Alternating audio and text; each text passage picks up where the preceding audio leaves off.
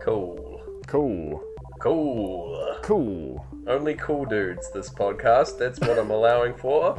Yeah, no nerds allowed. No nerds. Get out of here, you bespectacled dweeboid. That wasn't directed at you. Oh yeah, because I'm bespectacled but not a dweeb. Yeah. Yeah, Clearly. that's cool. You're a cool guy. Hey, thanks. That's why I'm on this pod. Oh. Okay. It's not why I'm on the pod. Aw. You got to earn your place. Yeah, you were trying to launch in. Go for it. Welcome to Sync Floyd, the podcast where we watch every movie ever made to see if it syncs up to Pink Floyd's 1973 magnum opus, Woo! An album that features a lot of drums, The Dark Side of the Moon. My name is Gareth Blackler, and with me is James Barron. Yeah, buddy, it's James Barron here. This album does feature a lot of drums. Pretty sure Right? there's drums on every track. Yeah.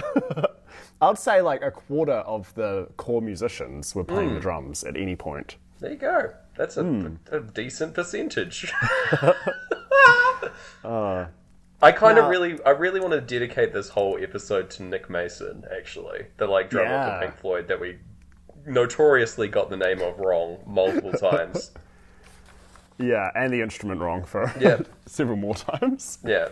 So this is one for you, Nick, because this week we watched Whiplash 2014, the drummer movie. The drummer movie. More drums in this movie than I'd say there are in this album. Agreed. Yeah. High drum index. Lots of drumming. Yeah. Little drummer boy. At it again. Why is it not called Little Drummer Boy?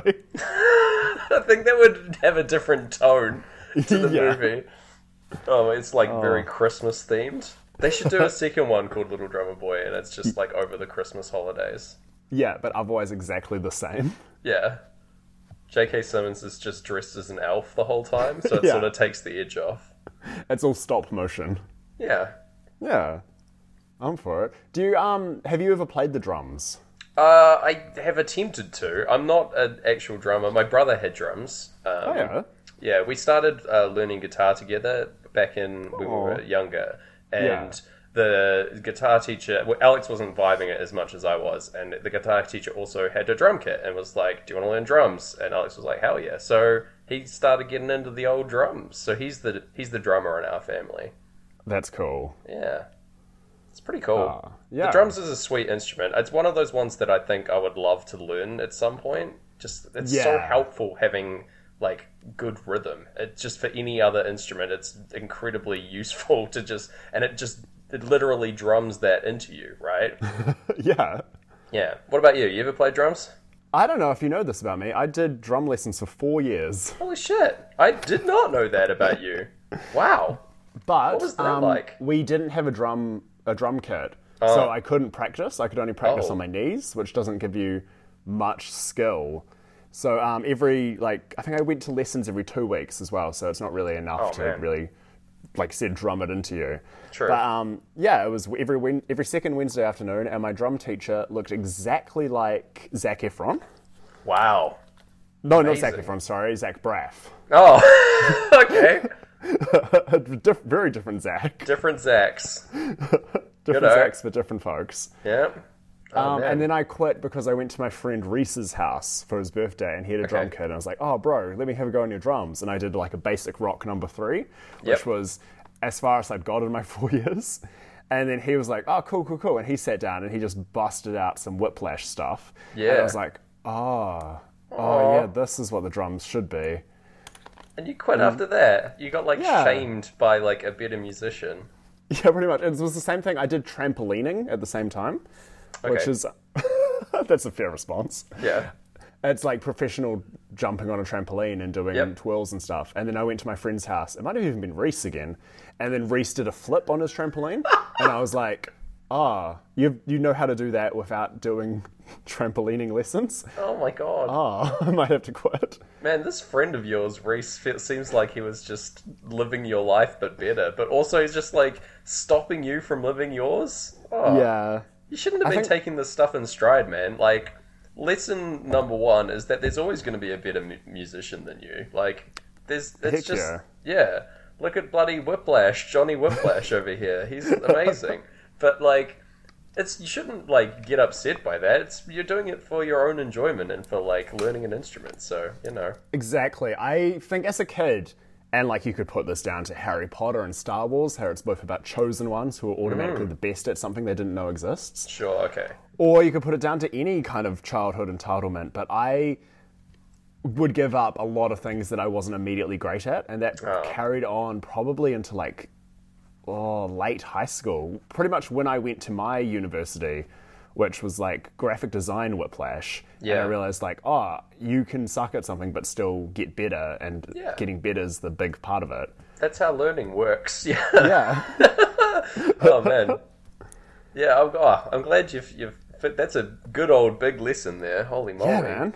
Right at the top of the show. I like that. Yeah. Man. Also, side note, trampolines, drums of the feet. Yes. What is a trampoline if not a giant drum? Where you are the drumstick. Surely like some musician out there has got a beat that's made on trampolines. I hope so. Don't Fish have like, every time they play a certain song, they get out their trampolines and have a little dance? That's great. I hope Yeah. so. Man, Fish is such a crazy band. Holy shit. Yeah.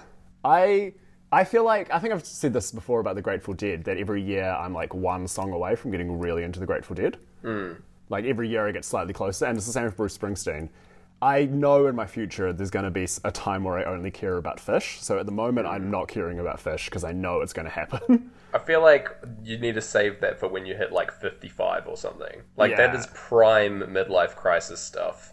Yeah. Just like, you heard about Gareth? He got way into Fish. Like, holy moly. He's like following the band. I haven't seen him in months. His Devil Stick game is amazing though. His Yeah, hacky sacks. Holy shit. He's made a deal with the devil for those devil sticks. Oh man. Devil Sticks, the drumsticks of fire. Yeah. Yeah. Do devil sticks have to be on fire? Is that a portent of the devil sticker?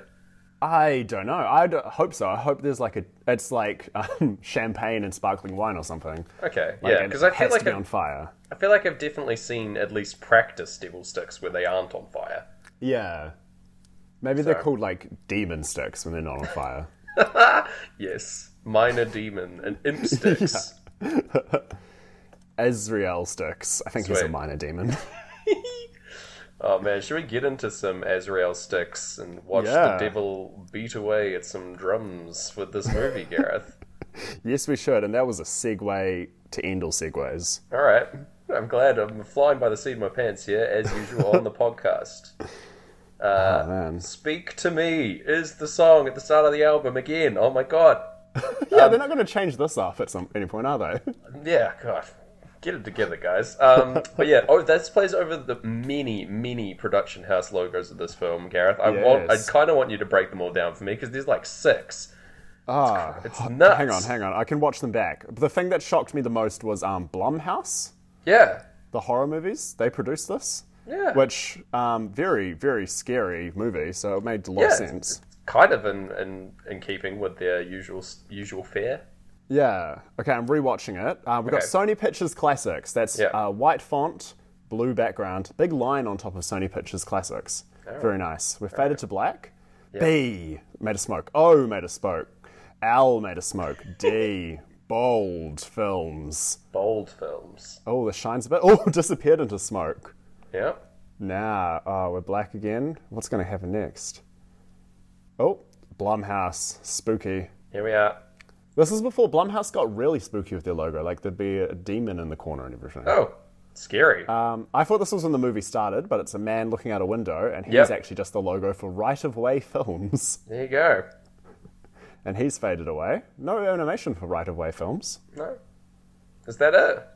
I believe that's it. I'm hearing drums now. Okay, yeah, you're good. You can turn off the film again. We're not going to do it like full-on director's commentary for this episode, but No, one day. One day. We should really do the album as a director's commentary. Put that in the pocket.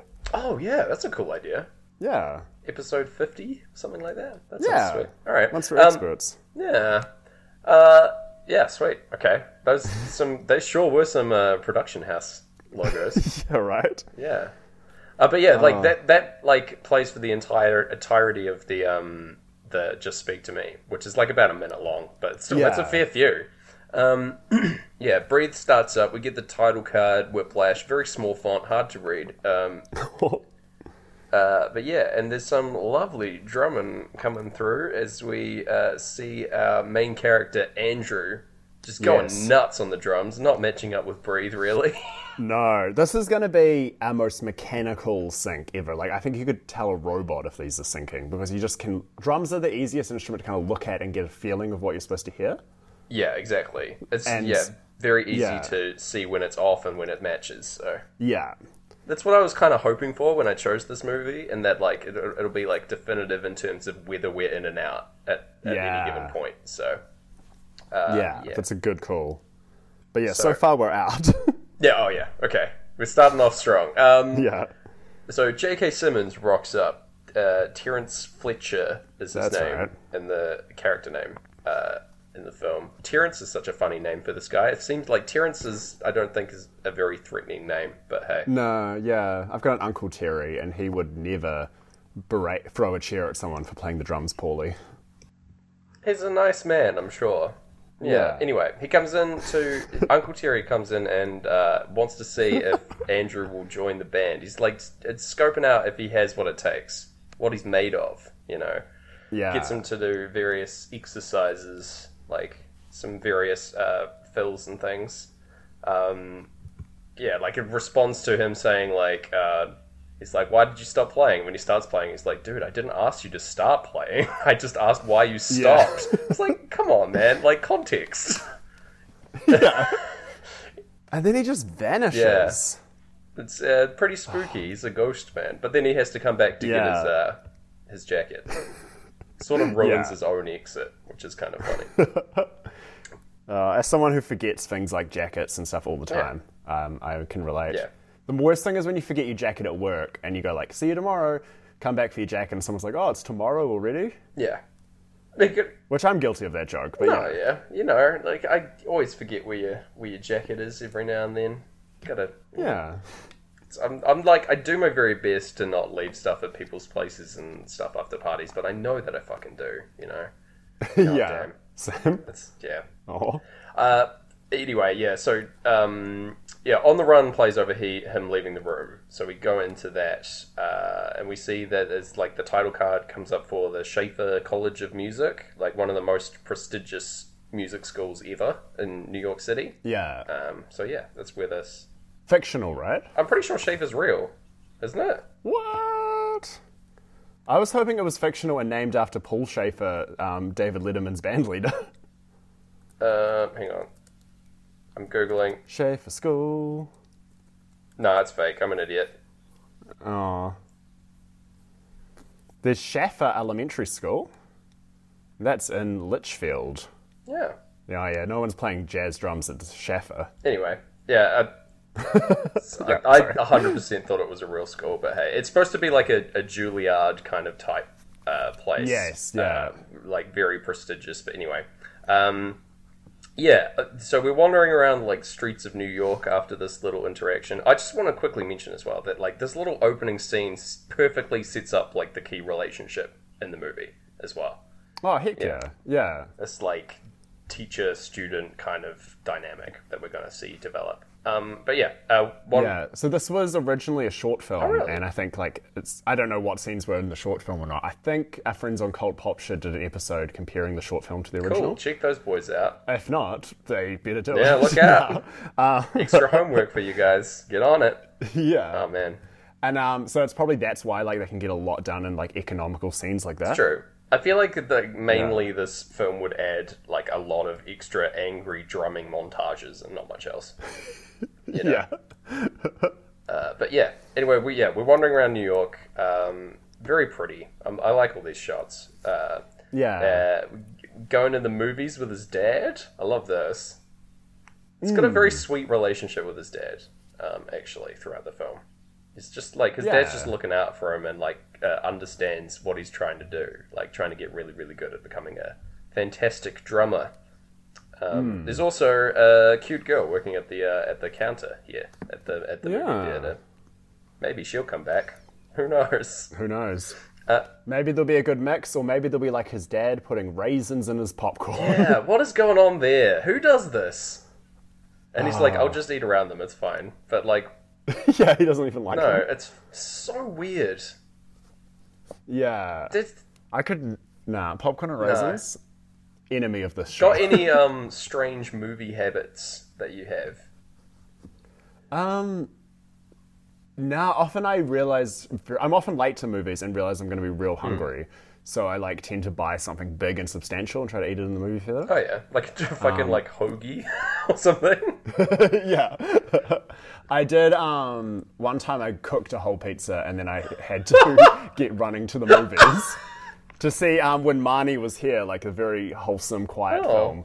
And I managed to eat the whole pizza in the car, luckily, because I don't think they would have let me bring that pizza in. Fucking hell, a whole, not just a slice. You ate a whole disc out in the car. Yeah, but like homemade in that it was Okay. like on a supermarket base, so it was it wasn't super substantial. Okay, and sure, like yeah. I could like roll it up like a monster. And I was driving the car. Oh my god, that's extremely dangerous, but I love it. Yeah. I hadn't seen Whiplash at this point. No, I you didn't know. hadn't. Distracted You didn't driving. get the context of what you should and shouldn't do while driving. Whiplash turns out it's a driver's safety PSA the whole time. Yeah. Yeah, don't get caught up. At the end, they both turn to the camera and go, "The drums were a metaphor." Oh, we had a lot of fun here today. And everyone watching saying, "No, we Yeah, didn't." they sit backwards on their chairs and like stare down the lens, and it's like driver safety's no joke. Yeah, I don't think I have any movie habits that are that intense. I'm like very anti-movie talkers, ironically, because I like watch movies with Pink Floyd, so the sanctity of movies is already ruined for me forever. But you know, if someone talks during a movie, I get like irrationally angry. Oh wow. Yeah, it stresses me out no end. Like, I get it if it's like a fun, like, comedy movie. I like chill with like outbursts and stuff. If people are laughing, things like that, that's all. Like The Room or like Cats. Yeah, or that's all but- kosher. I'm I chill getcha. with that. If there's like historical precedent, like fucking Rocky Horror or The Room, something like that, then it's all fine. But if I'm watching like a movie I haven't seen before, or like a fairly serious and tone movie, people are like talking throughout or asking questions about things on screen. That shit. Oh my god! I want to throw a symbol directly at your head. Like, I'm getting bad at that where if I'm watching something with someone, I might catch myself asking about the subtext. Being like, oh, he said that because he's trying to do this, eh? And then be like, oops, sorry. drives me nuts. Like, just watch. Yeah. You'll figure it out. Like, I don't know. I think lockdown, because cinemas are reopened in New Zealand, lockdown made people quite like forget their movie habits. Like when I saw Friday the 13th playing as like an encore thing in cinemas, some people were just like scrolling on their phones and like just not so much chatting, but like very casual about it. Which I guess maybe because it's a campy like. Literally campy because it's in a camp. Campy like old movie. Maybe there was a misreading of the tone, I don't know, man. like on how to watch Why it. even go to the movies if you're just going to be on your phone, though? That's what like pisses me off about Yeah, it. exactly. Oh, I love being able to not look at my phone for that long and just look at big screen. right. Yeah, we're just watching Yeah. the screen instead of having to take notes. Yeah. What a special treat. It's like at the end of the workday, switching off your work laptop and turning on your fun laptop. Yeah. Your fun laptop. Oh my gosh. Okay, yeah, we'll get back. So yeah, the crash on the run plays when he returns to his apartment and shuts the door, which is alright. Oh, Pretty yeah. good. Yeah, that's right. So we cut to like a small band setting up for some practice, and there are like some random people in the background that are also part of the band, I think, just like dissing Andrew like quite blatantly. I think that one of the other drummers like apologizes to him. He's like, just ignore that dude, he's a dick. But like there is either a really bad culture at this school, or people just don't like Andrew in general. It's mentioned later. Yeah, it's probably a bit of both. It's mentioned later that he has trouble connecting with people and like making eye contact and stuff like that. So it's very likely that he doesn't have friends and is just like hanging out trying to do the drum thing. But quite a lonely. He later existence. says he doesn't need friends. Yeah, Oh man, very lonely. Yeah.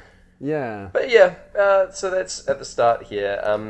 You see a silhouette kind of lurking outside the door, and they know that Fletcher's going to come in and see them eventually. But it's like, today's not the day. He's like lurking outside the window. Pretty funny. Yeah. Yeah, then we get like the first montage of him just practicing some pretty intense rhythms, and like we're getting like a feel for his day to day. He's like very obsessed with the drums, obviously. Listening to some CDs for inspiration and stuff of like the greats, Bobby Fischer and the like, people like that. Yeah. Yeah. His drums now, I'm saying aren't syncing. Nah. But then like his facials, this is something I've realized pretty much at the end. His hands and feet don't sync. Right. His face seems to sync quite a lot with the passion of Pink Floyd. Yeah, true. Nick Mason, equally passionate drummer, it turns out. Oh, so, yeah, for sure. That works. Into that. Yeah. It's like, again, it's very difficult for like them to be matching Pink Floyd, which is more of a chill tone in general. But yeah.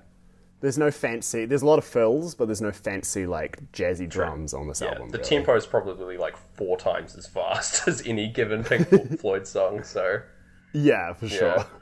So that's his usual day to day.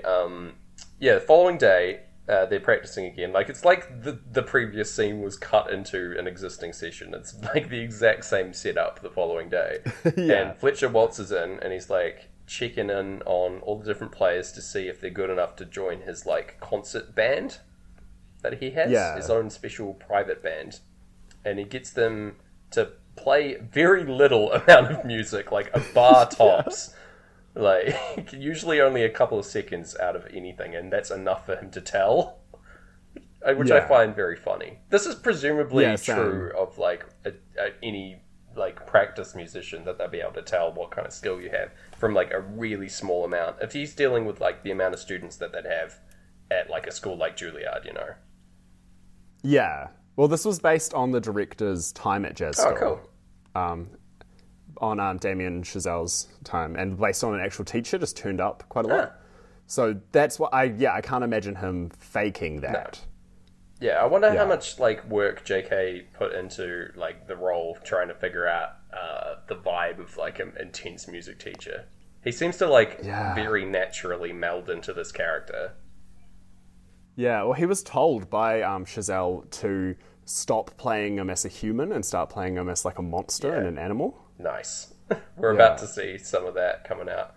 Oh, yes. But anyway, he gets them to all play a couple of things. And then, he invites Andrew to come to the next practice. 6 a.m. sharp is what he says. Pretty good. He can't believe his luck. He's like stoked and like brimming with confidence. And riding that high, he like goes to ask the movie girl out that he likes. Yeah. Yeah, and she like messes with him for a little bit, being like, no, get the hell out of here. Yeah, I felt that dread. Oh, rough stuff. But then she's like, no, I'm kidding. Sure, take me out, it's fine. To the pizza place. Yeah. Her name's Nicole, and they set up a date. Sweet. Yeah. It's going great for Andrew here at the start of the film. We get a very quick shot of him asleep, which fits with Great Gig in the Sky, but then he immediately wakes up and it stops. Never mind. Yeah. I do love the idea that this is like the end of the short film here. It's just like he gets chosen for the concert band and then like asks a girl out and then he's happy and that's the end. Yeah. There's probably like a super edited, like if you're on a plane God. Optimists, they probably edit the movie so it ends here. The Optimist plane? Yeah. Oh man, what a sunshiny, happy plane to be on. I love that. Yeah. Wow. Every movie's only like 4 minutes. It's brilliant. Yeah. There's no narrative stakes whatsoever for this plane. Also, no one actually knows where they're flying to. Yeah, you just hope you're going to be somewhere cool. You're just flying. Wherever you end up, that's where you were meant to be, man. Oh, man. Hell yeah. Crunchy. Anyway, very crunchy. He rushes to the practice hall at 6 a.m., but no one's there. And the practice actually starts at 9, which is either like a messed up prank made by J.K. Simmons, or he legit just forgot. I reckon messed up prank, like keep him on his toes, make him earn it. I guess so. He shows up like 3 hours early. Man. Yeah. I mean, it would be cool to like get some extra practice in right at the start, I guess, but I don't know. I don't know. If you're going to make him that early and then tell him off for rushing. Yeah, fucking A. Yeah. Who knew? Hey. Yeah. At night, around like 10 to 9, all the other folks start rolling in and like prepping their music, setting up and stuff. And Andrew is like the new alternate drummer, so his like main role at the moment is to just like turn pages for the main drummer. Yeah. And like and tune the drum set. Which like is a thing that I knew existed, that you had to tune drum sets, but it's so like far out of my mind that like drums have tunes, same. you know? Yeah. But yeah, it makes sense. The drums would sound better if they were in tune with the rest of the music, right? So yeah. Heck yeah, There you yeah. go. It's just something that upsets me because it's like really hammers in that I did not know how to play the drums. Oh well. That's alright. It's probably Yeah. something you don't really need to think about as you're like starting off learning, so I don't think you should kick yourself about that. This is a high level music school for the best of the That's best. true, yeah. Anyway, cut to the clock. 9 on the dot is when Fletcher walks in the door. I was kind of hoping for time playing here, but no such luck. Yeah. If the clocks are coming. It's Instead, it's like the Great Gig in the Sky vocals, which is like the most music while there's like no music happening on screen. dead silence. Actually Yeah. meant to be playing here, but never mind. Yeah, it's like it is the like slow, soothing part of Great Gigs. So as soon as we walk in, so that's okay. It's not. Yeah, how scared they are kind of Yeah. sense. This thing is like ooh, like a little spooked Yeah. ghost. It's worth noting J.K. Simmons takes off the first of 2 fedoras in the Cool. film. Are they both But I am... both worn by him? What was that? Yes, yeah. Sweet. And both I'm going to assume pretty expensive, so I'm thinking, maybe a equal fedora budget to Magic Mike 2? Probably, yeah. I imagine the fedoras in that one were a lot cheaper than J.K. Simmons' This fedora. is a like true fedora steeped in jazz mystique, you know? Like Yeah. it's not for the faint of heart. This fedora is not for the faint of No, heart. it's designed for a serious fedora wearer. Yeah. It's a fedora that cannot be questioned. Many fedoras think they can't be questioned, Oh but this yeah, one you cannot. This one truly cannot. It is Yeah. the fedora from which all other fedoras wish to be. You know, Yes. were birthed from. There you go. Yeah. There's so much lore around this hat. Yeah. Fedora. Oh, yeah. So he introduces Neiman, or Andrew. His name's Andrew Neiman, I think, right? Yeah. As a squeaker, which I love that descriptor for someone that's brand new. I'm probably going to use that because I just enjoyed it so much. He gets the band ready to play Whiplash and does like a very dramatic hold of his hand in the air, and it's a really great like focus pull on just his hand hovering before he starts conducting the band. Very cool. I just love the drama of this scene. Oh, yeah. It's so good. They all. I wish him starting, or like moving his hand dramatically, had synced up with any dramatic moment in the album. Nope, didn't happen, sadly. Yeah, no. Yeah, it doesn't align at all with the song that we're hearing. Yeah. Especially since halfway through this song we transfer into Money playing. Yeah. Well, it's interesting. So Whiplash we see is 14/8 time. Which is nuts time signature, by the way. Oh, I bet, yeah. So it's like, 1, 2, 3, 4, 5, 6, 7, 8, 9, 10, 11, 12, 14, 1, 2, 3, 4. Yeah. Yeah, and Money is debatedly in 7/4 time. Yeah. So those two should, I'm really stretching my musical knowledge, those two should feed into each other quite well. Yeah, 14/8 is the double time of 7/4, so it should work out fine. But sadly, no. But, no, they stop playing it once Money kind of kicks in. Once Money actually starts. Oh, that's very frustrating. And then they take a big break, and it's like, because then Money switches to 4/4 time for its guitar solo. Yeah. So none of that's syncing. And then by the time it finally does, we finally do get them playing both at the same time, the 7/4 and the 14/8. Like, JK kind of feels it, and then of course He stops the band. He's like, no. Not quite my tempo, Pink Floyd. Yeah, it's like someone... Pink Floyd at least have the decency to stop as well and start playing Us and Them. It's very kind. But yes, there's a out-of-tune player amongst them. And he's like, fucking just starts stalking around like a vulture, trying to figure out who it is. And like gets different lines of instruments to play, and he figures out that it's a trombone player, and goes up to this like very clearly struggling guy. Yeah. And just like really intensely berates him and yells at him and asks if he's the one out of tune. And like the guy breaks down and thinks he is out of tune. It like gets asked to leave. And it turns out that he wasn't even the one out of tune. It was someone else. He just knew that this guy was going to break, and that like that he didn't know that he was out of tune or not. That was bad enough to get him kicked out. Yeah, which is insane. Okay, like that's messed up. Yeah, it's this is not much like J.K. Simmons' Fedora. This band is not for the faint of heart. Holy moly, it's high stakes.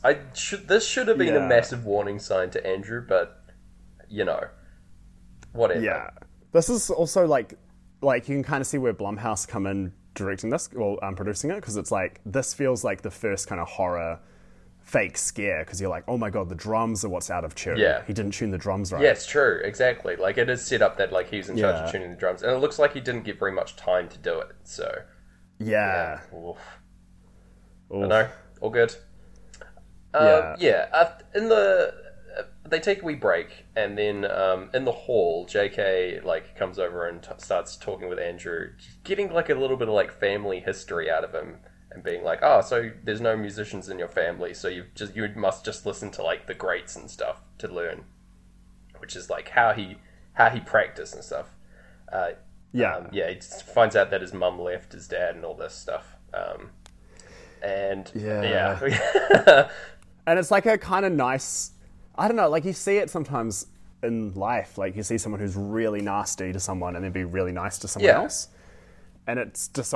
Totally. And like, but you think maybe like, I don't know, you kind of feel like, okay, maybe J.K.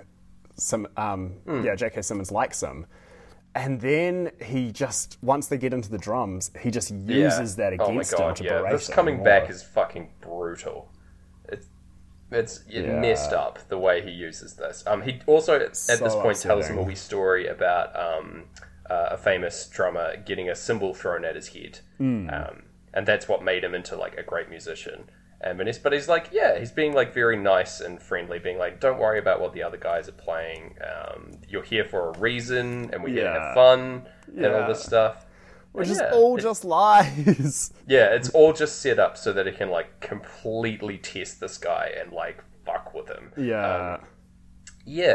So he's on the kit now for Whiplash, and they're playing like slightly slower tempo so that Neiman can keep up because he's new, which is very kind.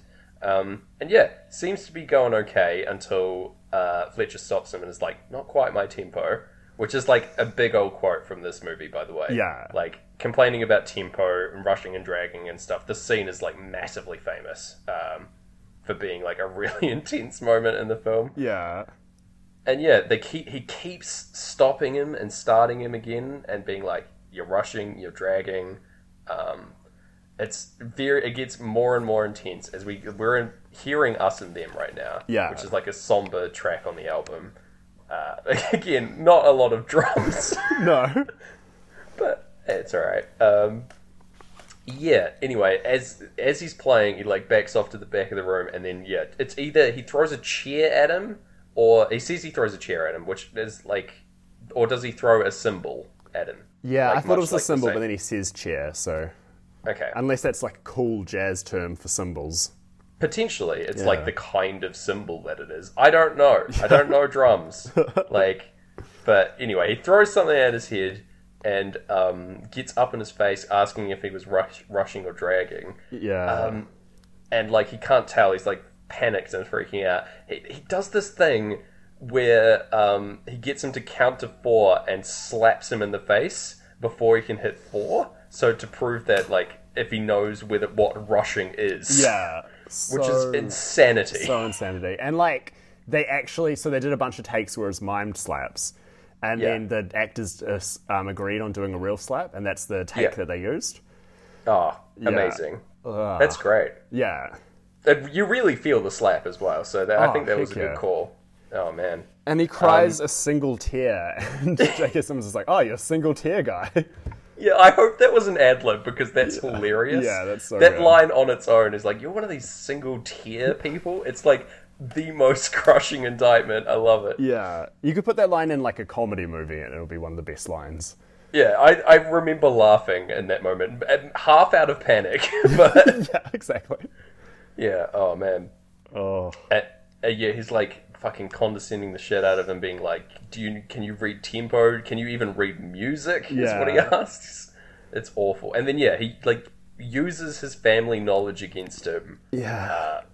By, like, saying that his mum left his dad in front of, like, everybody in the band. And just, and to do it immediately after learning it is so, like, you get how this guy operates. It's super cruel. Yeah. And then, gets him to, like, yell out in front of everybody that he's upset. Yeah. Which is awful. And then, says, like, practice harder, and brings back the other drummer. And the practice continues. Fucking brutal. Did you expect this to happen? I knew this film was going to be upsetting and about drums. That was kind of it.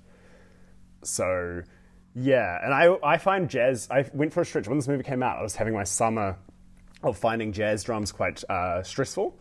Because I just got the Flying Lotus album, You're Dead, at that point. And, like, that was it's a great album, but very stressful listen. And it's when he, like, uses jazz drums the most. And also, Birdman had just come out, and that score is entirely jazz drums, and that movie is entirely people being stressed out. Another great movie. Oh, yes, so good. I was like, maybe I don't want to see the one that's entirely stress and drums. And, like, this is probably another one. This is probably like Children of Men, where the Pink Floyd kind of takes the edge off a little and makes it a little more palatable. Like a little... Yeah, I would say so. But less upsetting. Having the soothing background of us and them over this scene definitely, like, takes the edge off majorly. It's still incredibly jarring to watch. But, man, it is. It's like a warm blanket that we can cuddle up and, like, look like we're scared in front of a horror movie, you know? Yeah. Well, I've got 2 questions for you, though. Okay. Do you think Drake was inspired by the scene to write his song I'm Upset? Yes, I did briefly think you meant Drake from Drake and Josh fame, which I thought was bizarre, but yes, yes, I think completely inspired. If timeline works out, yes. Yeah, I'm Upset I think came out in like 2016. Perfect, that's fine. Yeah, and second question, at this point, are Pink Floyd rushing or dragging? They are massively dragging. Yeah. They are so far behind. Like, the amount of drums that have been played in like, they got a head start, I want to say, with the amount of, like, drum beats. But I think if we line them up, I think that'd be way out of time. Yeah. Just, like, in total number of drum hits so far, they're already massively behind. We need to build a supercomputer. I think that's the next step for the show. And it needs to count every drum beat in this movie and every drum beat on the album. And then whichever piece of media has the most drum beats will know. Sweet. But it's like I'm almost sure definitely this movie. Yeah. I talked over you there, sorry. No, I totally did too. I was feeling the supercomputer wouldn't do that. No, God no. Perfectly in time all the time. Yeah. JK should have just got the supercomputer to play drums for him, honestly. Yeah. Just a metronome. That's all he to be wants. Honest. The quiet purity of a metronome is all he cares for. Anyway, if it's like slightly out, like the mechanism breaks, he just fucking tosses it across the room. Yeah. Reaches in his drawer and gets a new one out. Yeah. So anyway, Andrew like doubles down after this. He's like, instead of like, he's obviously this was a massive hit to his ego and everything, and but yeah, he like doubles down on his practice. He does what he says. He really wants to be in this band. He moves his mattress to the practice room at the school so he can just be there all the time. Yeah. And like study drums. He like listens to music when he's not playing.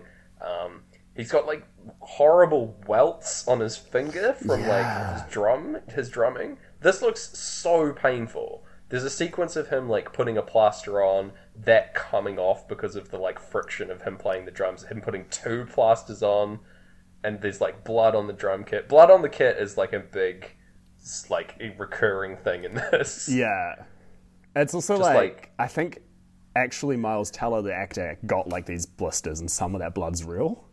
Probably, yeah. Yeah. Like the amount that you'd be playing drums is insane. Like, Yeah. I don't know how good he would. Is he actually really good at drums? He is good. He did drum lessons. The drums you hear aren't him, but Okay. what you see is him playing along. And I think I think maybe like I read somewhere like 40% of the drums are actually him.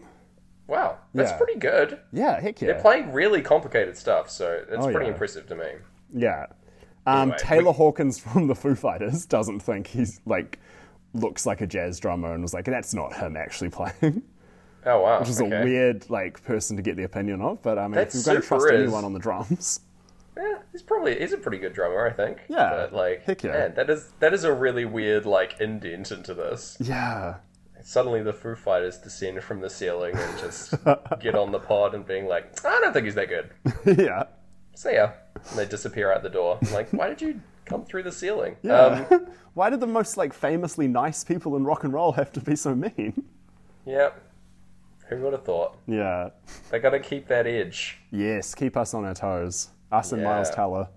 Yeah. We'll cut to the pizza date.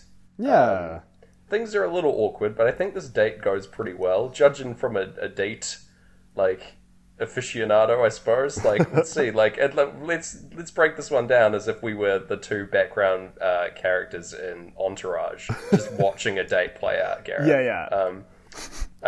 yeah. She says that she has, like, a big chin, and I don't think she does at all. No. Like, notably, Andrew says this as well, but, like, she's like, oh, yeah, my mum said I had a big chin. She doesn't. Like, they should have cast a bigger chinned person if this was going to be a thing. Yeah, he has a lot of trouble trying to, like, you know when sometimes someone puts himself down and you don't really know what to say? That's very realistically happening to him. Yeah, like, yeah. He can't crack a joke, Oh, he can't do totally. anything. He just goes like, no you don't, no you don't, no you don't. But like that's complicated human interaction for someone who only looks at drums. Like we can give him a pass on that one. Very true. Yeah. This is potentially the first date he's ever had, but Yeah, man, it probably is actually. yeah. Because fun fact about people, they don't go on that many dates. No, man. Other than like Jerry Seinfeld and the Sex and the City girls. Those people are dating like crazy. Yeah. Yeah. People on Friends were always dating as well. That's true, yeah. Man, maybe the rest of the world just needs to catch up to these sitcom people. Yeah, that's for sure. Yeah.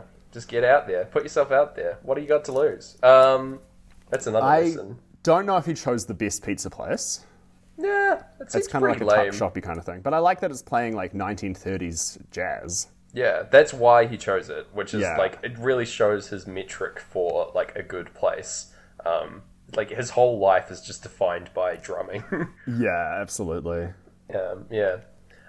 Also, we get like sort of the key conflict in these guys' relationship gets established very early on, and that Nicole doesn't really know what she wants to do, and that she's studying, and she chose a university because they let her in, which is so different than what Andrew is doing, who is like Yeah. super focused on one thing and becoming amazing at it, and like anything else is sort of background noise to him. And he's like, I chose my university because it's the best one in the country, like for this thing that I want to do. And, Yeah. so that it gets real awkward there. Yeah. But overall, I think that the rest of the date seems to go very well. Yeah. I hope they did a second thing. I hope they didn't Yeah. just eat the pizza and then go their separate ways. Nah, I think A that's probably what happened. or, But I don't know, go get ice cream at a second location. yeah, That's my is that the dating key? The key to date success. Well, like, okay, I've always on dates, like, been always up for the second location. But then I realized I heard that's in that book, The Game, of, like, terrible pickup artists. They say you should go, what do they call it? Location shifting.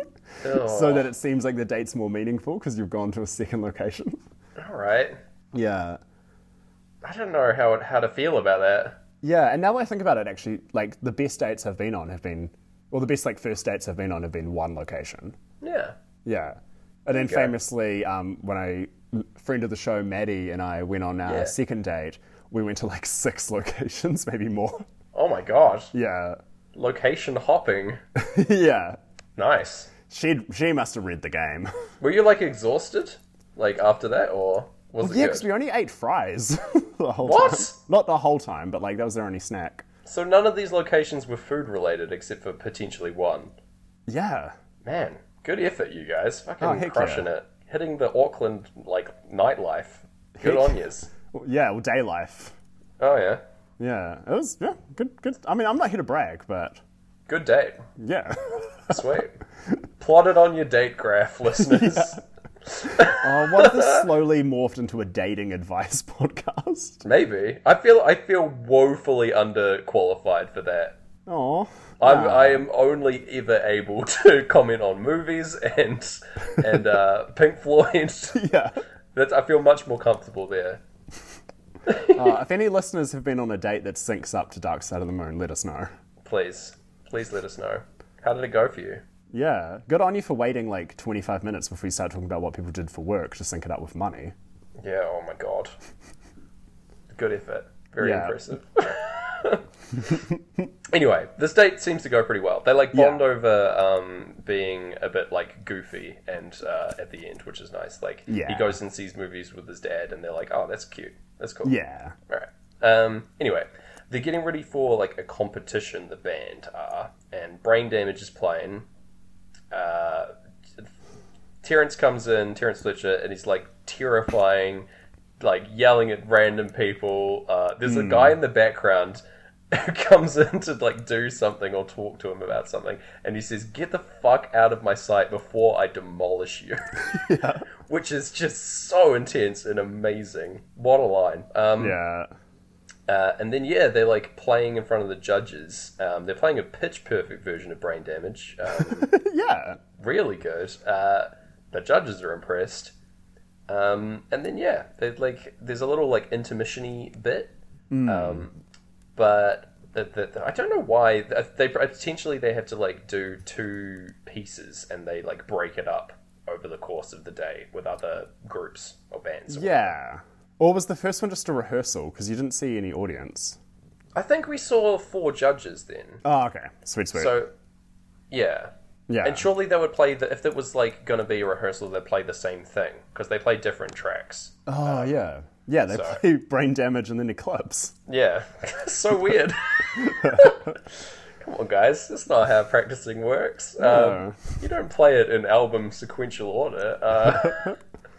But there's a little interaction that happens where the main drummer gets Andrew to hold his sheet music for him and he like loses it by like hilariously going and getting like a drink from a vending machine or something and it's just inexplicably gone.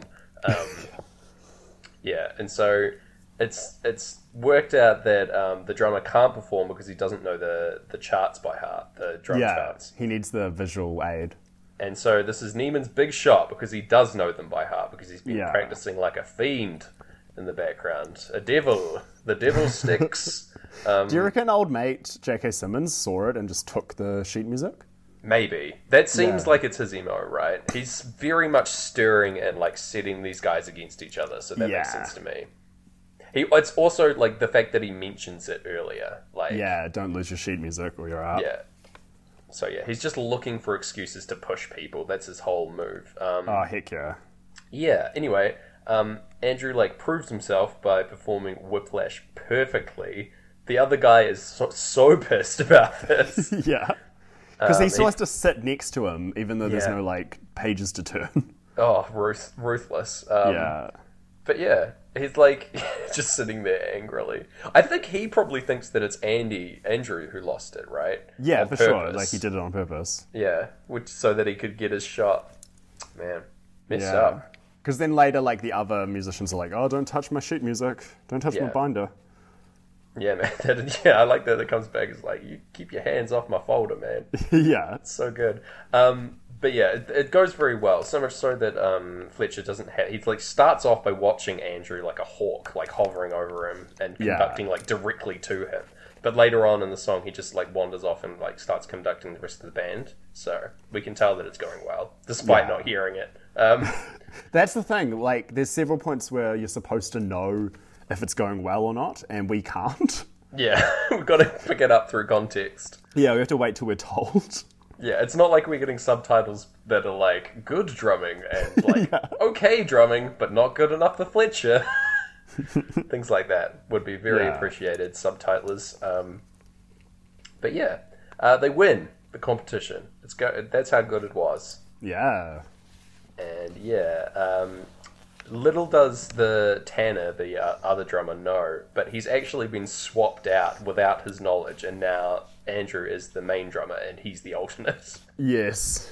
This Brutal. just happens like without either of them knowing, which is very Fletcher. Like he's just like I don't have time for alternates, is what he says, which is insane. Like whew, brutal. Anyway, his dad like has a wee convo with him, being like talking about how much Fletcher's opinion matters to Andrew. He's like, you seem to be doing well, and you really value this guy's opinion of you. He's a very well respected dude. Yeah. And then there's a sequence of like a dinner with like extended family, I guess. Are these like cousins? I don't really know. I thought like two were his brothers, but they must be his cousins. Yeah. They're bragging about their various achievements, but nobody really gets the drumming aspect. Like, it's very hard for them to quantify as non-musicians, like, what he's up to and how good he's doing. Yeah. And, but yeah, they're like, understand that the dude's like a quarterback and he's a football man and the other guy's in the Model UN or whatever. Yeah. And they're like, it's very easy to understand. You guys are doing really well. But, yeah, so he gets really frustrated. Andrew gets really frustrated by this and fucking lashes out. Picking up a bit of bad habits from Fletcher, I think. Yeah, absolutely. And yeah, they like have this big, intense argument. Pretty good. I enjoyed this stuff. There's like a lot of good clapbacks from Andrew, honestly. Yeah, I think the one about the guy, like, is like, oh man, you're really smart. Do you go to a Model UN? It's just such a good one. Woof. Yeah. And they're like, if you think football's so easy, come play with us. And he's like, oh, you're never going to hear that from the NFL. Yeah. Amazing. We also, I'm going to say it, we get our first sync of this movie. What? What happens? They're like, the uncle, I think, says, like, musician, you're going to be dying drunk, broke, and full of heroin at 34. Exactly when Pink Floyd say, all your life will ever be. Whoa. Yeah. Now that's a sync.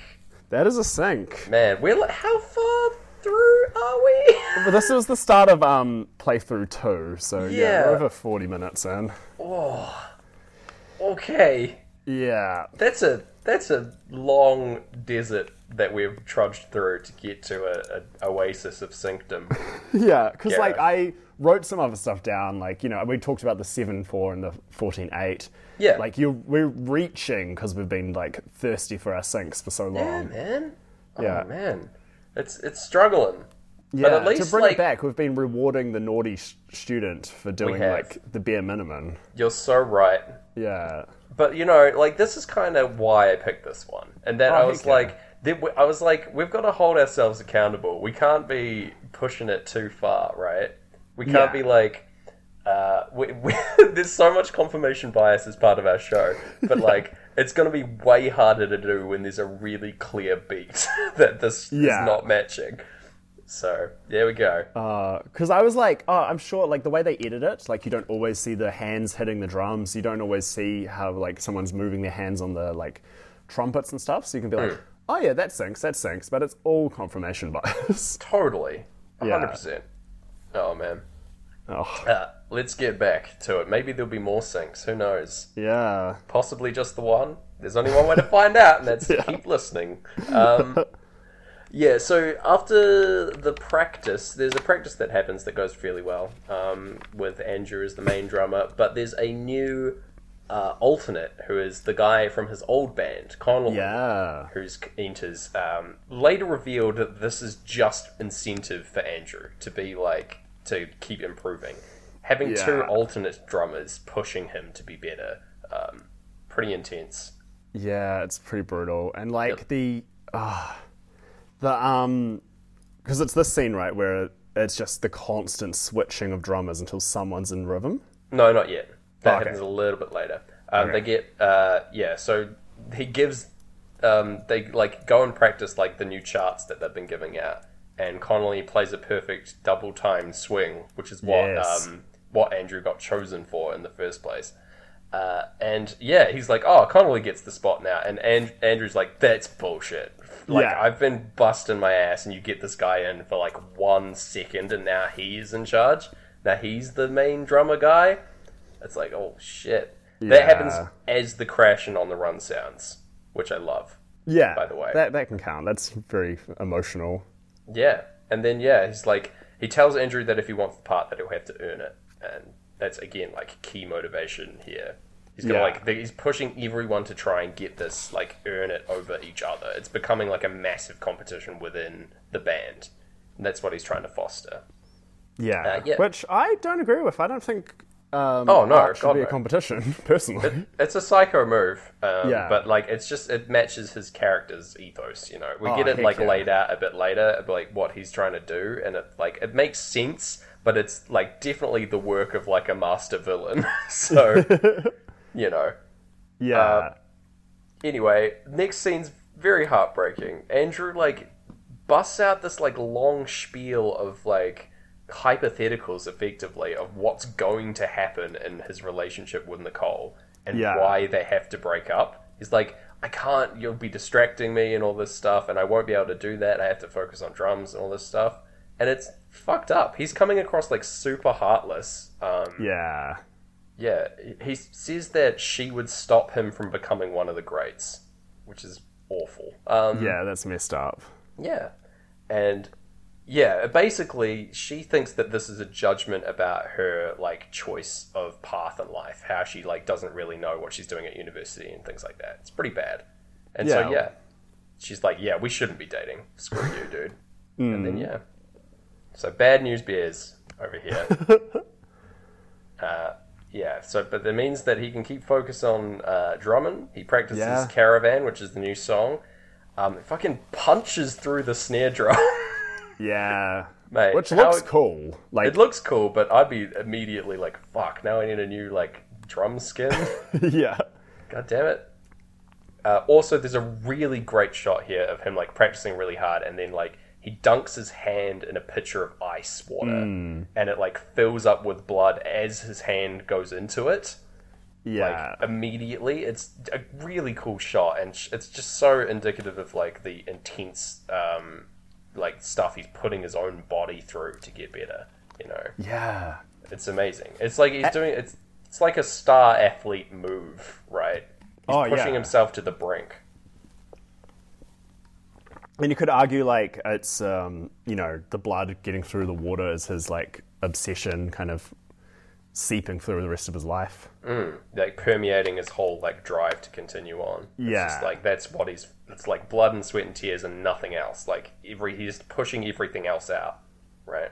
Yeah. Cool. I like that take.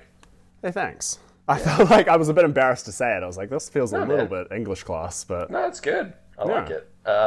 Some of our listeners aren't currently in an English class. They might need this. As much as it might feel like an English class. This podcast is like an English class before the teacher gets in, and we're just totally. Bro, you like Pink Floyd? Oh, yeah? Yeah, you've seen Fast and Furious? Seen Whiplash? Gather round, kids. We're talking about Whiplash now. Yes, Fletcher, he comes back. He's like cut up about something, and he plays some music on the CD player for the band. It talks about a student of his, an ex-student of his, who was struggling in Schaefer, like not doing very well, and he put him in his band. Yeah. And like drove him to be really good. He got better and better, and then like graduated and moved on to be a band, and apparently died in a car accident. And it's very sad. Yeah. This surely won't come back. Yeah. He's like legitimately cut up and seems like he really loves him. Loves the student, and yeah. Again, yeah, it shows that like he's really passionate about helping these people, right? He's like trying to be it's coming from a good place, quote unquote. He's driving them to be better musicians is like his viewpoint. And it will go to any lengths to get them there. And he's so proud of people that do. Is like the vibe that you're supposed to get from this scene, but more will be revealed. Neiman gets a chance to earn the part back, and he blows it. This is where the drum swapping happens. He's like, everybody take 10, take an hour or whatever. We are going to get a drummer in tune in time. If it kills me, basically. They go back and forth 4 hours swapping like drummers between like after these only three a couple guys. Seconds of drums, just rotate. And they are like fucking going insane. He's trying to get them like to play as fast as they possibly can. 400 beats per minute is what he's like trying to get them to do, which is nuts. They would have had way more power if I could hear the drums. True, yeah. We're getting great Gig in the Sky for this. Yeah. Which, again, not a great match. It did raise my question. If drums weren't an instrument, would this sync? Pretend like mean? Instead they're like frantically sewing or something. Okay. Would it be easier for us to sync this? Probably not. I feel like, again, it's not really a good match for Great Gig. Like, someone frantically sewing a big old quilt. Like, I don't think that's a Great Gig vibe. Yeah, and I think, like, any of this, like, fast, passionate sewing doesn't quite sync with any Pink Floyd, really. No, sadly not. If you know any tracks to match any fast, passionate sewing, please let me know. Yeah, we'll use it in our film Whip Sash, where someone has to sew a really nice sash. That's really good. We got there. Yeah. I love that. He's like insulting each of them in turn. Again, just being horrible. And I think it's very much that he's taking out his frustration about this kid that died on these guys, I think, in this background. It's like very much catharsis for him as a person, for Fletcher. It's fucked up. And he like comes over as Andrew is playing on the one where it's chosen that it's going to be him, because he just goes 100% and like is covering the drum kit in blood and stuff like that. He comes over and like plays the cowbell in his ear out of time just to fuck with him. Yeah, it's ruthless. He starts like again. Tossing... I didn't realize that was out of time because of all the Pink Floyd.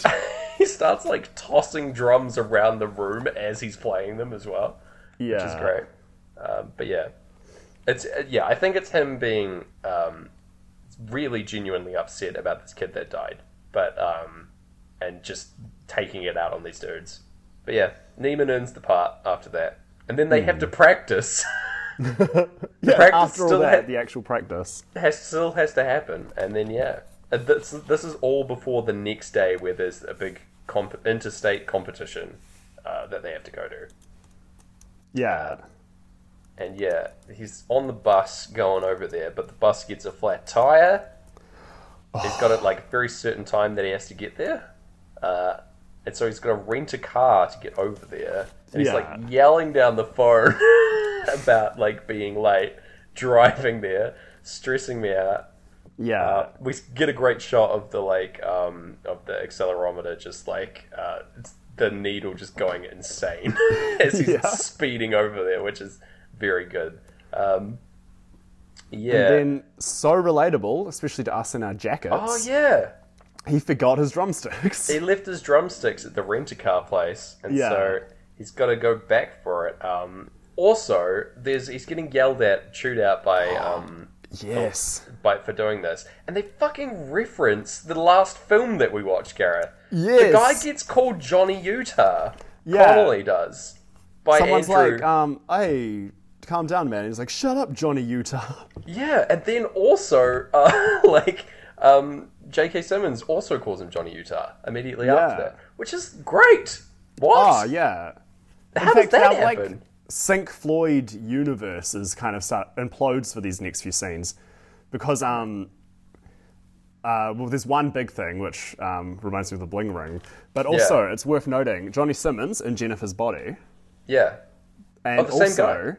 The original short film Whiplash, the drummer Andrew was played by Johnny Simmons, not related, who is Chip from Jennifer's Body. Whoa, no way. Yeah, right?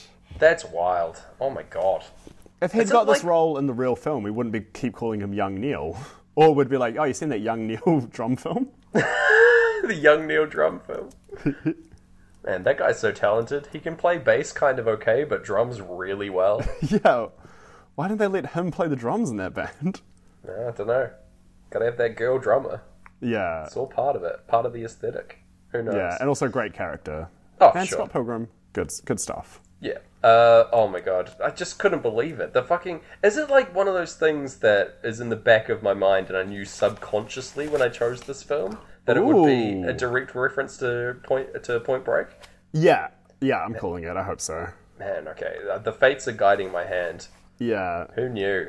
Anyway, he goes back into his car, yelling down the phone again that he has to go and get his sticks. He's like, are you driving? What the fuck? I thought you were just going to your car to get the drumsticks. And he's like, I'm not. And the guy's like, what is that noise? Clearly the driving. Yeah, it's like his like navigation pipes up telling him that he's 200 meters away from where he needs to be or something. Yeah. And then, he gets slammed into, T-boned by a truck. Yes. A very similar shot, as you said, to the bling ring. We just see the truck flying into frame, just knocking the car over, flipping it over. Yeah. Way more surprising than the bling ring. Like, the bling ring, I think you could see it was coming in some way, so you were kind of stressed out, whereas this one did not get me. Or did not, it got me. I was that shocked. Yeah, you had no idea it was coming. Yeah. Yeah. It's amazingly he survived. He's, like, coated in blood, his hands all fucked up. Yeah. And he's just like, I've got to... The truck driver's like, oh god, are you okay? And he's like, yeah, I just gotta go get my sticks. And, like, he runs off and, like fucking pounds the pavement to go and get his sticks. And the a truck driver's suit coated in blood. Yeah. He gets back, like, in time for the competition somehow. I don't know how this is possible. But, like, sits down, like, coated in blood. His suit's, like, torn up. Yeah. I don't know whether or not Fletcher respects this or is furious with him. It's unclear. But he can't play. They start playing the song, and he drops his stick halfway through because he can't even physically hold it in his hand because he's been fucked up from this accident. He probably has, like, an insane concussion as well. But, like, it's wild that he's still driving himself to do it. That's how much this matters to him, right? Yeah. Fletcher has to stop the band mid-performance in this, like, very important competition and just comes over and tells him that he's done. Yeah. And, like, he apologizes in front of the, on behalf of the band, and fucking Andrew gets up and, like, furiously tackles him to the ground. Yeah. It's screaming fuck you at him. It's a bad scene. Oh, yeah. I wish it had cut to, like, a snooty person who goes and watches, like, university jazz and was just like, I never. My pearls. That bloodied boy tackled the conductor. Did you see that, Ephraim? Yes, dear. Uncouth. How will I enjoy... Mrs. Ephraim come back in more episodes. How will I enjoy these polyrhythms? I wanted to snap my fingers at midday. Oh, it's 5. It's famously 5 p.m, sorry. There you go. Still. Midday it's midday for her because she's so Mrs. rich. Ephraim. Yeah. They're both called Ephraim. Yeah, for sure. That's why her husband is called Ephraim. There we go. Yes, then we cut to a very unexpected development for me. Like, in first watching this movie, I was like, oh man, okay, I didn't really expect to see this coming. But Sean Casey, the guy that died previously, who the Fletcher was cut up about, actually didn't die in a car accident. He hung himself due to depression and anxiety. Again, like, the family of this person is trying to sue Fletcher for, like, his teaching methods being too harsh and driving their son to suicide. Yeah, they say, like, all they want is so that he never teaches again. Yeah. It's wild. Like, the fact that, like, he lied about the car accident and stuff is nuts. And that he went and told all his students about it? As motivation for them to keep going as well. Oh, yeah. Like, leveraging the death of someone that he caused to, like, improve his band is fucked. Yeah, wow. I didn't even think of that. That is indefensible. Upsetting. Anyway, it's sort of like on the fence whether Andrew will do this or not. We see that he's been dismissed from Schaefer. We see on a little thing. His dad is just trying to, like, help, just stick up for him. Anyway, they're trying to get him to, like, testify that this guy's a terrible teacher and talk about his methods. And he'll never have to know as well. Fletcher will never have to know. It'll be in a private statement. He can remain anonymous. Yeah. So he's got kind of nothing to lose. And it's sort of his, like, big revenge over him. Yeah. Andrew, like, has given up drums as well. He, like, packs up his drum kits and all his stuff, all his pictures and things like that, throws it all away. Or he puts the drum kit away. Doesn't throw that away. But throws all the, like, merch and stuff that he has.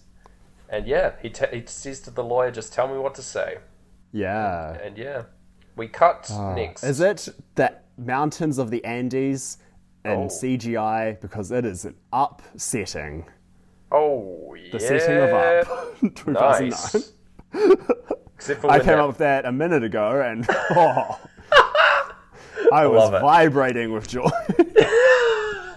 Good joke. Best joke of the show. Whoa. Love to see it. Isn't there, like, a big blimp in Up as well? I always forget the end of Up. I think I fell asleep the first time I watched Up. Oh, well, Up famously is you only really need the beginning, but, like... Okay. Oh, man. I The beginning is awful. It hurts you. Spoilers for Up, but it's got a rough beginning. Oh, man. So we cut to the summer. Yes. And Andrew's given up the drums. The drum life is behind him. He's working at a wee burger joint. He seems happier. He sees that there's a jazz fest going on at Carnegie Hall. But yeah, he seems to be in a better place. And he considers, like, calling Nicole a couple times. Just seems to be doing better. It's like 3 months later, presumably, I think. Or even more, who's to say. Okay, and he's wandering the streets, and he sees that Fletcher is playing a performance as a guest at a jazz club. Likely after losing his job at Schaefer, and later it reveals that he has, He doesn't work there anymore, and he's just playing some gigs.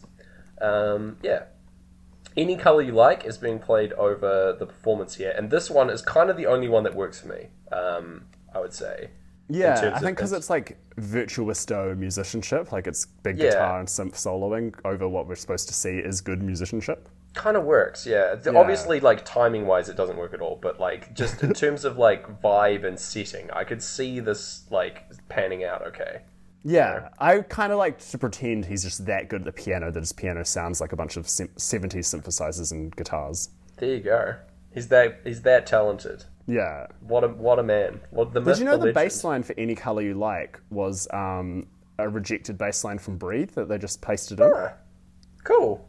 I think Roger that's Waters true. was on holiday when they wrote it. Oh, nice. Yeah. I think come to the show for the facts. Yeah, it's a good fact. Yeah. I think that's true for a lot of songs, though, right? There's a lot of, like, sometimes songs, like, the B-sides of songs become other tracks on the album, just changed slightly, you know? Yeah, for sure. So they used ideas that they had other places on different songs in the album, you know? Yeah. And often, like, pretty much every song you hear is, like, 4 other songs that they took the best parts of. Yeah. Yeah. There you go. Anyway, he spots Andrew in the crowd after the performance and invites him over for a drink. Yeah. Yeah, there's like a sort of heart-to-heart kind of thing that happens here. Fletcher's like talking about how he's like, I got fired, basically, and that he knows that he made enemies, and he's talking about playing with a pro band now. He's got a new band that he's working with and stuff like that. But yeah, he like sets out his ethos here, his whole idea. He says he was there to push people beyond what is expected, and he's very much like ends justify the means no matter what. He desperately wants to find like one of the greats, quote unquote, the next amazing person. But he's pushing people to see if they have what it takes to get there, and he's desperately trying to find someone. And he says he never did.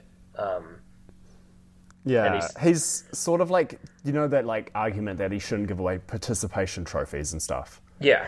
He's that like turned up to 11. Like, 100%. He says the line that there is no two words more harmful in the English language than good job. Yeah. He never wants to tell someone a good job because it means that they like wouldn't push themselves to be better. If they think that they did a good job, then there's no reason for them to continue, right? Because they're already good.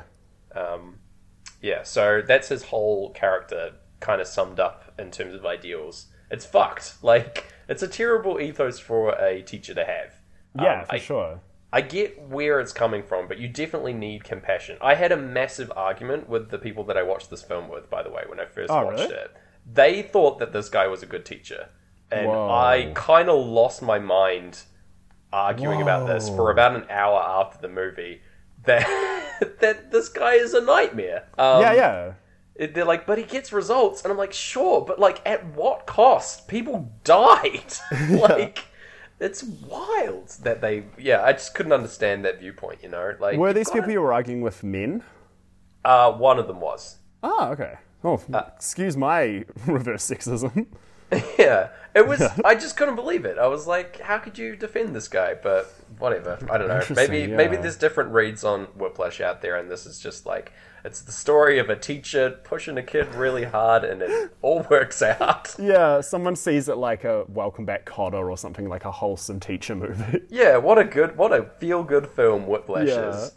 Yeah, I was just so surprised, but I thought I'd mention that. But anyway, yeah, that's fascinating. You also kind of get a wee hint of Andrew's like where his morals lie, that they're still very on the idea of being the best, because instead of going like, what about people like dying? What about people humanity? He just goes like, what if you've discouraged them from trying to be the best? Yeah, exactly. He says, is there a line? Can you push people too far that you discourage them? And his argument is that if they get discouraged, they were never meant to be the best. Yeah. Again, bananas. Yeah, there you go. That's like the arguments put forth there. But it's it really does show how warped Andrew's perspective is by this whole teaching style as well. But he invites Andrew, once they leave, he invites him to join the band that he's playing in, being like, we're doing like a big concert for JVC, it'll be fun. Come on down. Yeah, we're playing all the songs you already know. We just need someone who can play them well. Yeah, exactly. You already know the sheets, I know that you do.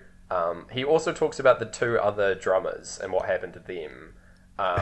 He says that Connolly was just incentive for Andrew to get better. He never actually wanted him in the band. He was just like a guy that he got in. Fucked up again. So messed up. Just messing with somebody's life, especially at a music school.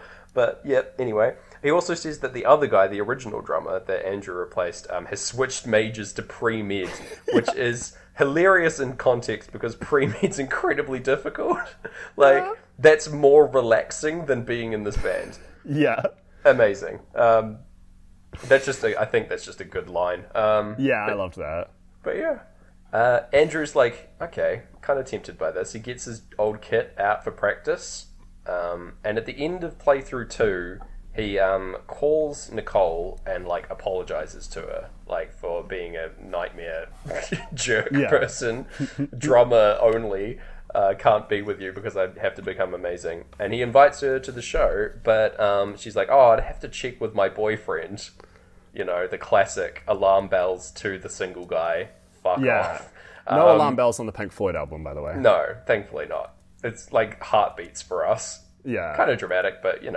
But yeah, he blew it. He screwed up that relationship, and she's found someone else. So get dunked, Andrew. We get a really long shot of his face over the heartbeats at the end of the album as well, which is nice. Okay. Playthrough 3 begins as we are preparing for the show, which I like. This is like a good lineup for me. He sees his dad chilling there at the show. He's going to be in the audience. It's just setting the stakes for what's about to happen. Unknown whether Nicole showed up or not, but whatever. Anyway, we get Breathe as Andrew is following the other musicians out on stage, and like he sits up at the drums, and then Fletcher comes over to him, just wanders over before the performance, and is like, I know that it was you that got me kicked out of my job. Yeah. Terrifying. So scary. And he goes over to the podium and introduces the song that they're going to be playing, which is not the song that Andrew has sheet music for. So they all start playing a song that he doesn't know, hasn't practiced, and he's just sort of like kind fake playing along, like trying to be in time. He's being embarrassed is what happens. He's like being shamed and embarrassed in front of everyone, in front of like a lot of these, like a whole music hall of people, and his dad. Yeah. It's fucked. It's like a big revenge play by... like to sabotage your own show as well. Yeah, just to spite this one person that got you kicked out. So who doesn't even want to be a drummer anymore. Yeah. It's just nasty. Yeah. But yeah, the band keep looking over to and being like, what the fuck are you doing, dude? And Fletcher just keeps the song going as well. He doesn't stop. It's just like smiling away to himself. Yeah. Also, for us, we're getting on the run over this song, which is like great. I feel this one. It's very intense and jarring. Like we are feeling the emotions of what Andrew is feeling throughout, but not this. It's through music, is what I would say. Yeah. I struggled with that point. Ooh, we got there. But yeah, then we get like after the song. The house lights come up and we can see the audience all looking at Andrew. Yeah. And Fletcher comes over and says, I guess you don't have it, which is like, damn, dude. Yeah, Andrew, like, it's very nice. He gets up and, like, walks in backstage and his dad's there and just, like, embraces him and hugs him. And some would say that the movie ends here. But the crash sound... I think the studio wanted the film to end here. They were like, we get it, drums. We get it, drums? And it's like, no, more drums. Nah, we gotta drum it out for the rest of the film, baby. The crash sound plays in On the Run as he just goes back out there and starts playing of his own accord. He just starts playing the drums to Caravan, a song that he knows. Yeah. And says that he'll cue the double bass player in, and he's just like... He just starts playing along. Like, the band just starts playing Caravan because Andrew's playing Caravan, and they're like, okay. Good musicianship on behalf of the rest of the band. Good instincts. Yeah. If Fletcher comes over mid-performance because he's sort of, like, losing control over his own band, he's like, I'll gouge your eyes out. That's what he says. So terrifying. Also, this entire performance, I just want to say, is really beautifully shot. I think this is like one of the best musical performances committed to film. It's really, really lovely. So seek this one out. Yeah, I rewatched this with no Pink Floyd straight after. Yeah. I love this final performance in terms of like the stakes and everything happening, but it's also just really beautiful and good music too. So there you go. We're hilariously getting Time's chilled intro, like the ominous chords, which just doesn't match at all. No, the like gentle tom fills. Nah, no good. Yeah. It is probably old Nick Mason's most hits his moment on the album because he just kind of it's mainly drums. Yeah. But yeah, not the same level of drums for sure. Anyway, Fletcher is sort of coming around as this performance is going on. He starts smiling as them playing Caravan happens. And there's a really fantastic shot that I want to point out here as well of just the camera whip panning between the drums and between Andrew on the drums and Fletcher, like what would you call it? Drumming? Conducting. Conducting. Yeah. It's just whip panning between the two as like a call and response, which I just think is really cool. Yeah. And yeah, like probably the cameraman probably had a whiplash from bit that. of whiplash from that one. Oh, it'd be tough to do. Yeah. Have you seen the great like GIF of Fletcher like ear drumming and coaching, and then it whips over and it's a guy in a minion suit playing drums? No, I haven't seen that. That's great. That was like the only thing I knew about this movie. I was waiting for that shot. Wait for that minion to pop up. Gru's in the background, so proud. Yeah. Oh my god. Yeah, the song ends in context, like Caravan ends, but Andrew just keeps drumming. And all the lights go out and he's still drumming. And like and Fletcher comes over being like, "What the fuck? What are you doing?" And he's like, "I'll cue you in." And he sort of like backs off being like, "Okay, shit." Yeah. He just solos for like, I want to say like 3 solid minutes of just drum solo. Very impressive. Eventually, Fletcher comes back and like conducts him like down to a very simple snare roll. Yeah. Like just with the power of conducting over musicians. Very cool. And yeah, this is right at the end of time that happens as well, which I liked. Like the closing out of him, like him getting slower and slower on the cymbals, on the snare rather, and then they build him back up as Great Gig begins, and then they like close out as if this was just a massive solo at the end of Caravan. They like replay the ending, and that's it. That's the end of the movie. It's like a wild drum solo at the end. It's kind of implied that he's like proved himself as the prodigy that Fletcher was looking for all along. Yeah. It's also kind of left unclear because it could be that Fletcher's still a fucking nightmare person and Andrew would want to move on. But whether or not he's like proved himself to Fletcher in this moment, you know. I don't know. I think Andrew needs Fletcher in a sad way. Like, oh yeah, it's a bleak ending if you think about it, right? Like, man, it's crazy, but it's a good ending to the film. But I feel like they haven't really grown as characters. No. But hey, it's still worth it. What did you think? How did it sink, Gareth Blackler? What did I think, and how did it sink, James Barron? Well, like I said, one sink. One total. But then you've won me over with some like well-timed crash cymbals that time crashes and stuff that you've heard. Yeah, just a couple of extra bits. I would say there's one real sync. Yeah. But like, a couple of things lining up minor, you know. But that's not. I wouldn't put them on any kind of chart, you know. It's no. And in our new way that we do give demerits. Yeah. Again, like there's a lot of things. Yeah. There's a lot of pushback at this one.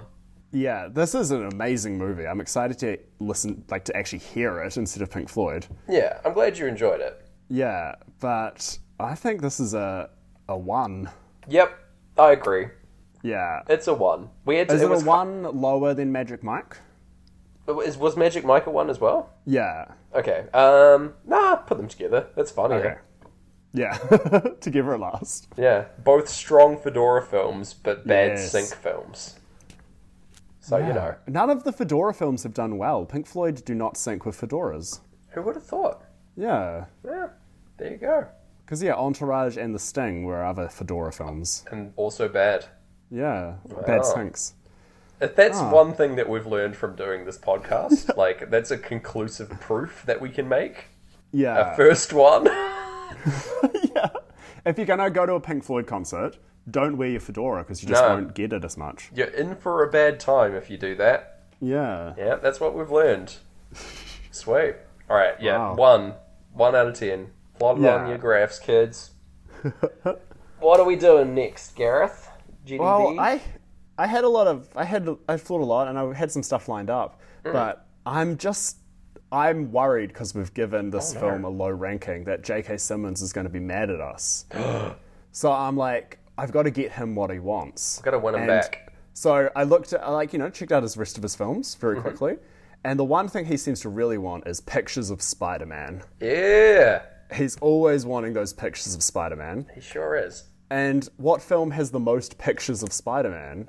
Then Spider-Man Into the Spider-Verse. Oh, okay. Yeah. Nice. That is, yeah, from what I know about Spider-Man Into the Spider-Verse, that's got, like, more pictures of Spider-Man on average than any other Spider-Man. Yeah. Heck yeah. So, sweet. I'm looking forward to that one. It's a good film. Cool. And it's, like, visually bonkers, so maybe we'll have a good time. Like, maybe we'll get some more syncage. The Spider-Men will be Yeah. visual on our screen. Good music background, music video for us. Yeah. I've lost the will and ability to speak, Gareth. Well, in that case, we'd better wrap this up. I've been Gareth Blackler. I've been James Barrett. Good job. And we'll see you on the dark side of the moon. See you on the dark side of the moon. That was my drum solo. That was some good drums. Cheers.